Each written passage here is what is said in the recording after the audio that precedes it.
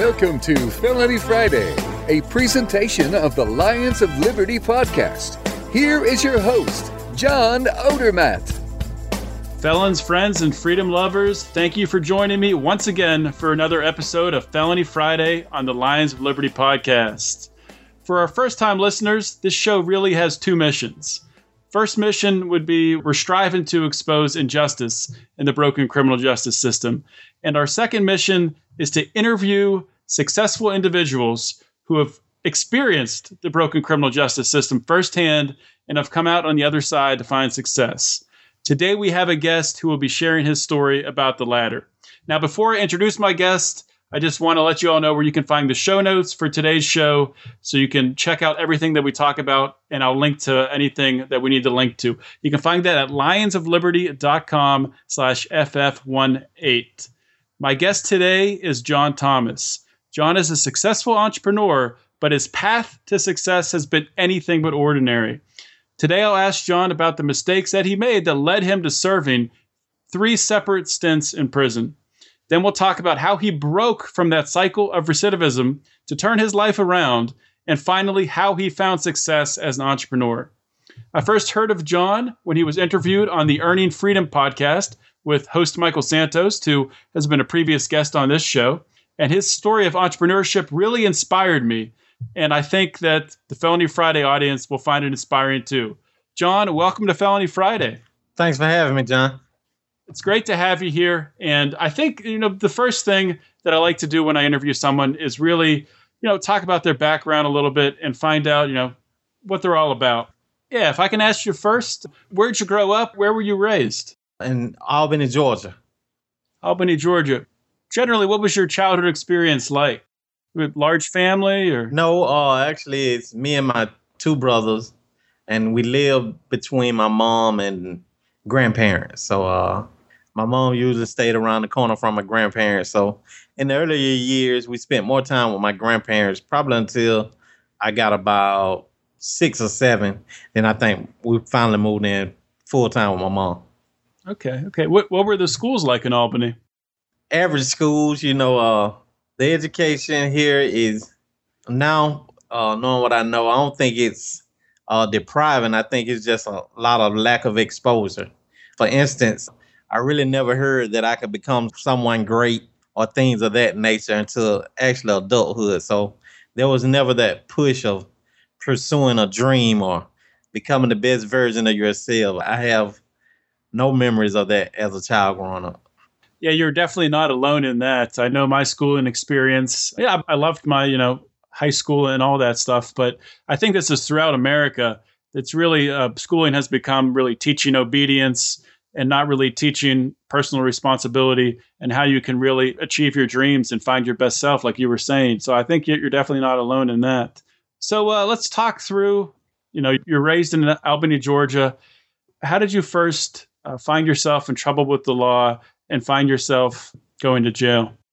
Actually, I can remember, realizing that I was considered to be poor, going to school, seeing other kids who family had jobs and they wore better clothes and they stayed in different neighborhoods and, they had cars back then. I think I was actually the first person in my family to get a car. So we did a lot of walking and riding the city buses and bombing rides. So those things, as a young person led me to, want a release or find a way how I could make it different for me and my family. Because I always wondered, why one family had this and the other family didn't. And as I began to get older, my father, he was not all in my life. He wasn't just vacant, but he was doing his own thing at that time, which, a lot of my activities were influenced by his choices because he definitely had a stint with crime and drug dealing and my uncles. So once I saw that they had money and other younger guys and people in my neighborhood had money, I felt like, definitely getting in the drug trade would be my way of helping my family to escape these conditions. You got involved in the drug trade. What particular drugs were you selling? I was trafficking cocaine. Those are my charges. But I have sold marijuana, things of that nature. And I got into it probably around the age of 13, 14. And I ended up going to juvenile and doing about 14 months in a juvenile delinquent center. I don't want to say I really didn't learn anything, because now some of the lessons I learned then, I apply now in my life, but I didn't really take it serious. I was young. I think I was still impacted by what I'd been able to accumulate, materialistics in the streets. And it kind of overshadowed even having a desire to change. So I got out and basically got back into doing the same thing again. However, at the age of 19, I was sentenced to 30 years, served 20 years in Georgia State prison system. So you're sentenced to 20 years in prison. How much of that time did you end up serving? Or you said 30 years. Sorry. Yeah, 30 served 20.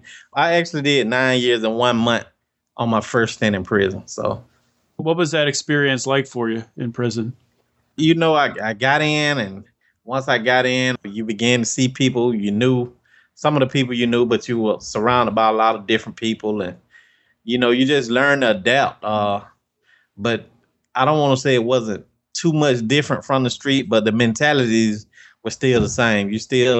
I got in, and, I quickly connected and found people who were into smuggling drugs into the prison, or anything that could create a black market where money could be generated. That was my focus. So I kind of did my time from prison to prison, finding ways to try to make a dollar. So drugs were smuggled into the prison. What drugs? What types of drugs? Well, I've seen it all, basically. Marijuana was mostly because, I guess it was the ease of the mind, but, you had alcohol sometimes. And even in my later stints, you even had crack come in. I've seen methamphetamines in. So it really wasn't a limit on what it was, but the majority drug was marijuana. That kind of surprises me to hear a majority being marijuana, because you would think, obviously, you're going to smoke marijuana. That'd be something that would smell. You would think did they just turn a blind eye to it? Not really. You knew the count times, and officers are not just sitting in I guess you call it the living arrangement. They're kind of like outside. So, you pick your time, and then you go outside to play sports and walk around. So you kind of learn how to maneuver through the system. Okay. So you got out your first time out of prison. Once you were released, what was that like when you had some of your freedom back? Were you able to find a job, or what happened after you were? I found a job through my brother. I found a job fairly quickly, but it was through a connection. It wasn't like just filling out an application. But I didn't really take it serious. I got a job. I worked for a little while, and it was like, I still had the mentality that at that time I had the mentality that life owed me something. Like the system owed me. I still wanted to, really do what I wanted to do. And I still felt like I had something to prove. I was still in the discovery process of who I really was. And then how did you get arrested again? And what were your charges, convicted the second time? I only stayed out about 3 months, 88 days. And I was arrested again for possession of marijuana and possession of ecstasy pills. So I was arrested, and I think I stayed in the county jail about 5 months, went back to prison. And that's where I began to really realize that even though I only stayed out a short period of time, I think that was enough for me to start realizing that there was life beyond those walls. Was that a turning point in your life, or was there, I guess, I phrase the question this way, was there a point while you were in prison that you can pinpoint as a turning point where really your life changed and you realized, you know what, there's more that I'm capable of than sitting in a prison? I think it was a collection of moments. One time I did 6 months straight in isolation confinement, in a room 23 hours a day locked down by myself. So during those times, I think I know I had a lot of time to reflect on. And this question would always come to my mind, is this all that life had to offer? And finally, I was able to answer that question with, no. I began to read books and think different, but it didn't take an instant impact. I began to do some things better, but it was not like I just reached that point at that time where I said, okay, now or never. I would go through moments where I want to do better. At that time, I wasn't exposed to a lot of ways to do better besides, basically get a job, and that was it. Can you remember any particular books that really had an impact on you? I remember reading a Napoleon Hill book, Keys to Success. That was one. I remember listening to a Les Brown training in a class they had. I'll never forget when he said, if you look up, you can get up. So it was small moments. And even some officers just, taking on to you like a son or something, just showing those caring moments beyond, even though you're incarcerated. I think just having one or two officers to say, hey, man, get yourself together, to show more concern than just an officer to inmate. So you're in prison 3 separate times total. At what age, again, did you first go into prison during that first 19. sentence? 19. And then you get out of prison that last time. How old are you? Probably 35. 15 years or 15 years plus in prison. That's a really long time. Yeah. So once you're out of prison, did you find a job right away, or what did you do once you had your freedom back at that point after the 3 stints? I actually got on at a used car dealership. I had a friend, he had started a business, and he was selling used cars. So I began to sell for him, and actually that's kind of where it started from. I found, I was good at it. I made some money at it, and we stayed in business a couple of years, and then I just kind of started trying some things on my own. And I never forget, I was introduced to the network marketing industry. Can you explain network marketing to someone that might not know what it is? You have a couple of different titles: network marketing, direct sales, multi-level marketing. But at the time, it's just a company that allows you to basically, they have products and you sell the products, as well as it allows you an opportunity to build a team of people that allows you to sell products, and you earn a commission off your sales as well as the people you bring into the company. Okay, and so this was you're selling cars and you're introduced to network marketing. Along the way, did you find a mentor? Was in the network marketing or somewhere else that helped guide you down this entrepreneurial path? Yeah, it was definitely in the network marketing. I met a couple of mentors. I began to read books and be introduced to different books. Watched a lot of YouTube trainings of different people, like Jim Rohn, Zig Ziglar, Brian Tracy, Les Brown. And I actually bought a training from Tony Robbins. So it was a lot of distant mentors, as well as I had some within the company who kind of helped to shape me to understand, business, to help me understand entrepreneurship, to help me to understand how to become a better person more than anything. That's awesome. That is awesome. So you've seen the progress you've made, and we'll get into talking about your actual entrepreneurial ventures in a minute here. But before we move on, I just want to touch on one thing. So obviously, there's a lot of people who've been locked up in this country with the drug war, who've just like you, spending 15 plus years in prison or more time, or even if somebody's spending 3 to 5 years in prison, they get that felon label on them and they feel like it's ruined their life. It's going to follow them everywhere. And to some extent it does. But entrepreneurship is definitely a way to overcome that, because at that point, you're not relying on someone for a job. You're creating your own income. So if you were going to give a little bit of advice to someone maybe coming out of jail, or maybe someone who's about to go into prison, a little bit of hope, how would you advise them to go from transitioning once they get out of prison to starting to become an entrepreneur? Yes, there are definitely some steps. One of the steps is your environment. I know it's smaller now because you're confined, to an area, but you got to find people who have a desire to do something different. And that's where a lot of people get caught up, because you get in and like I say, it's a lot that goes on in society that goes on behind the wall. So of course you're going to be introduced, and what usually happens, somebody come up to you, find out where you're from. They usually, if somebody from your town there, they usually introduce, or maybe y'all know each other, and whatever they have going on, usually you fall into that trap. So what I would say is you have to start from day one to begin to planning what it is you want to become when you get out. So, and looking forward into entrepreneurship, I would get some books.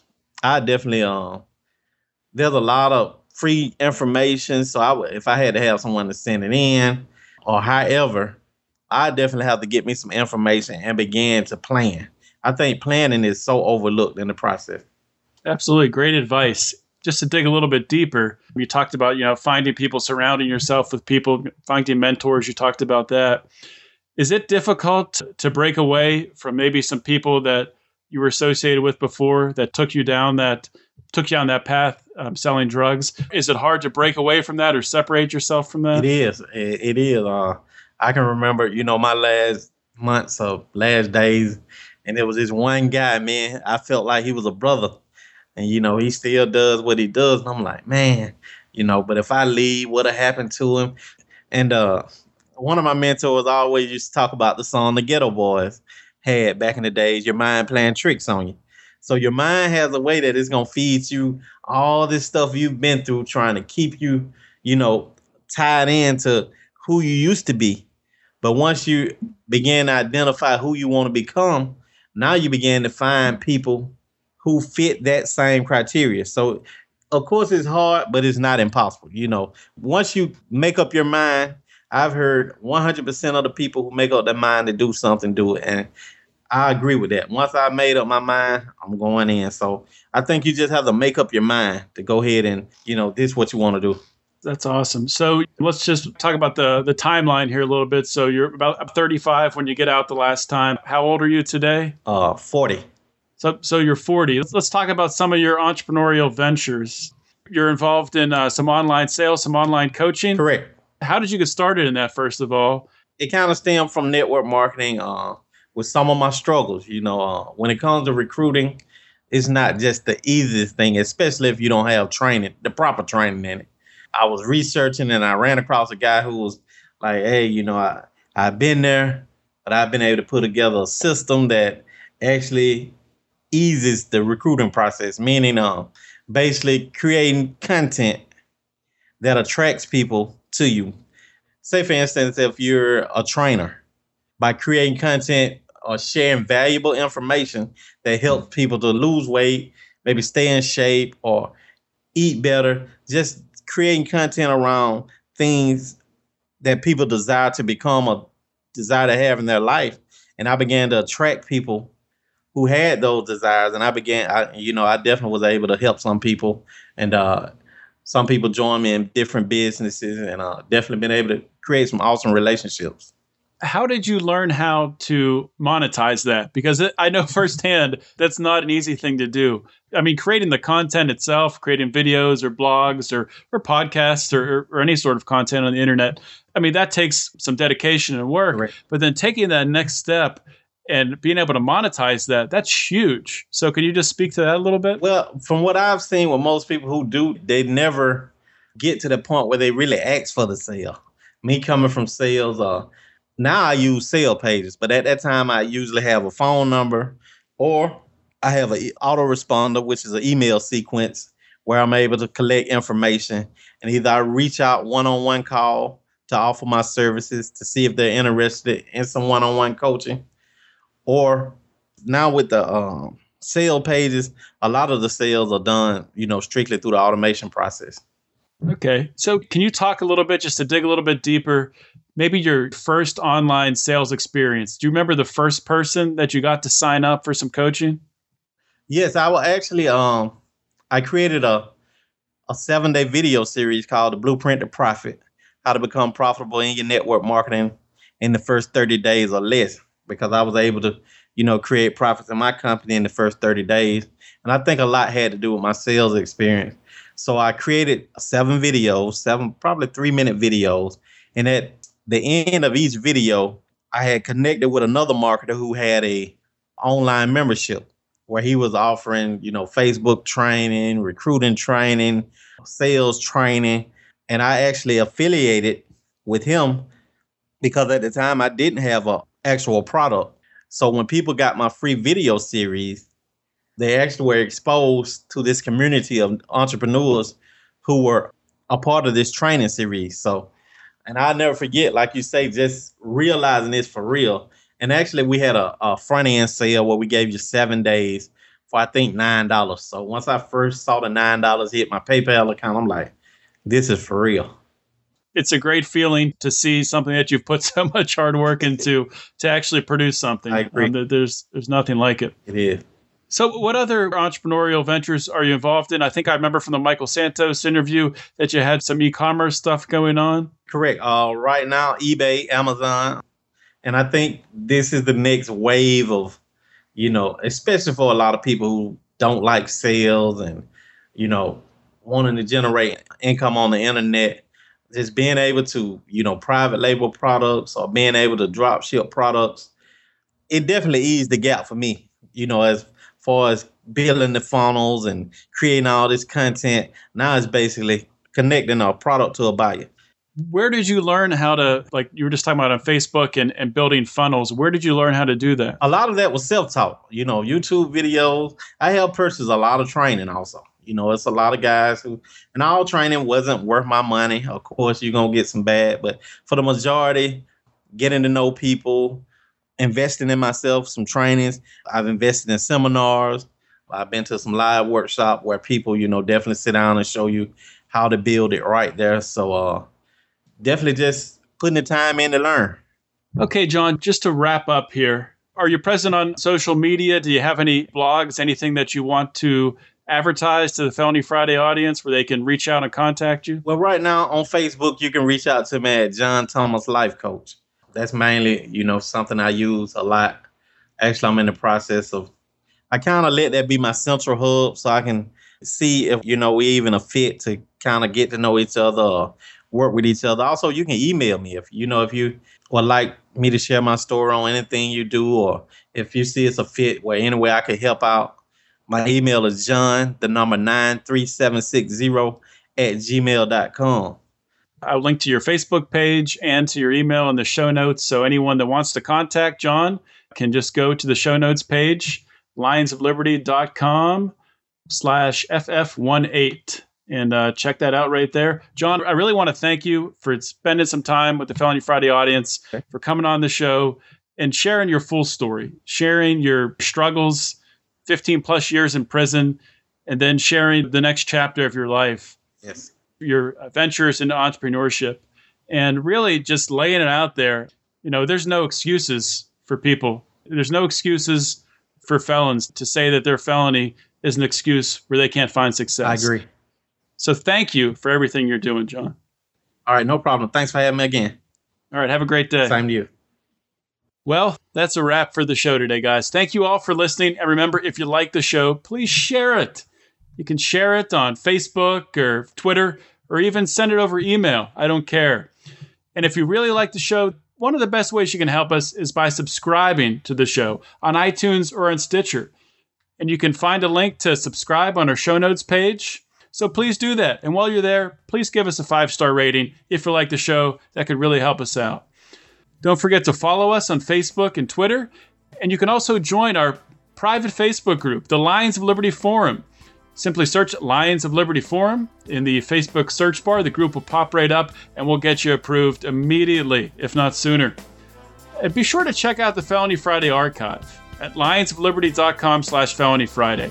It'll have all the past podcasts, and before this was a podcast, it was a weekly column I've written for almost 3 years, so please check it out. As always, guys, thank you for listening today.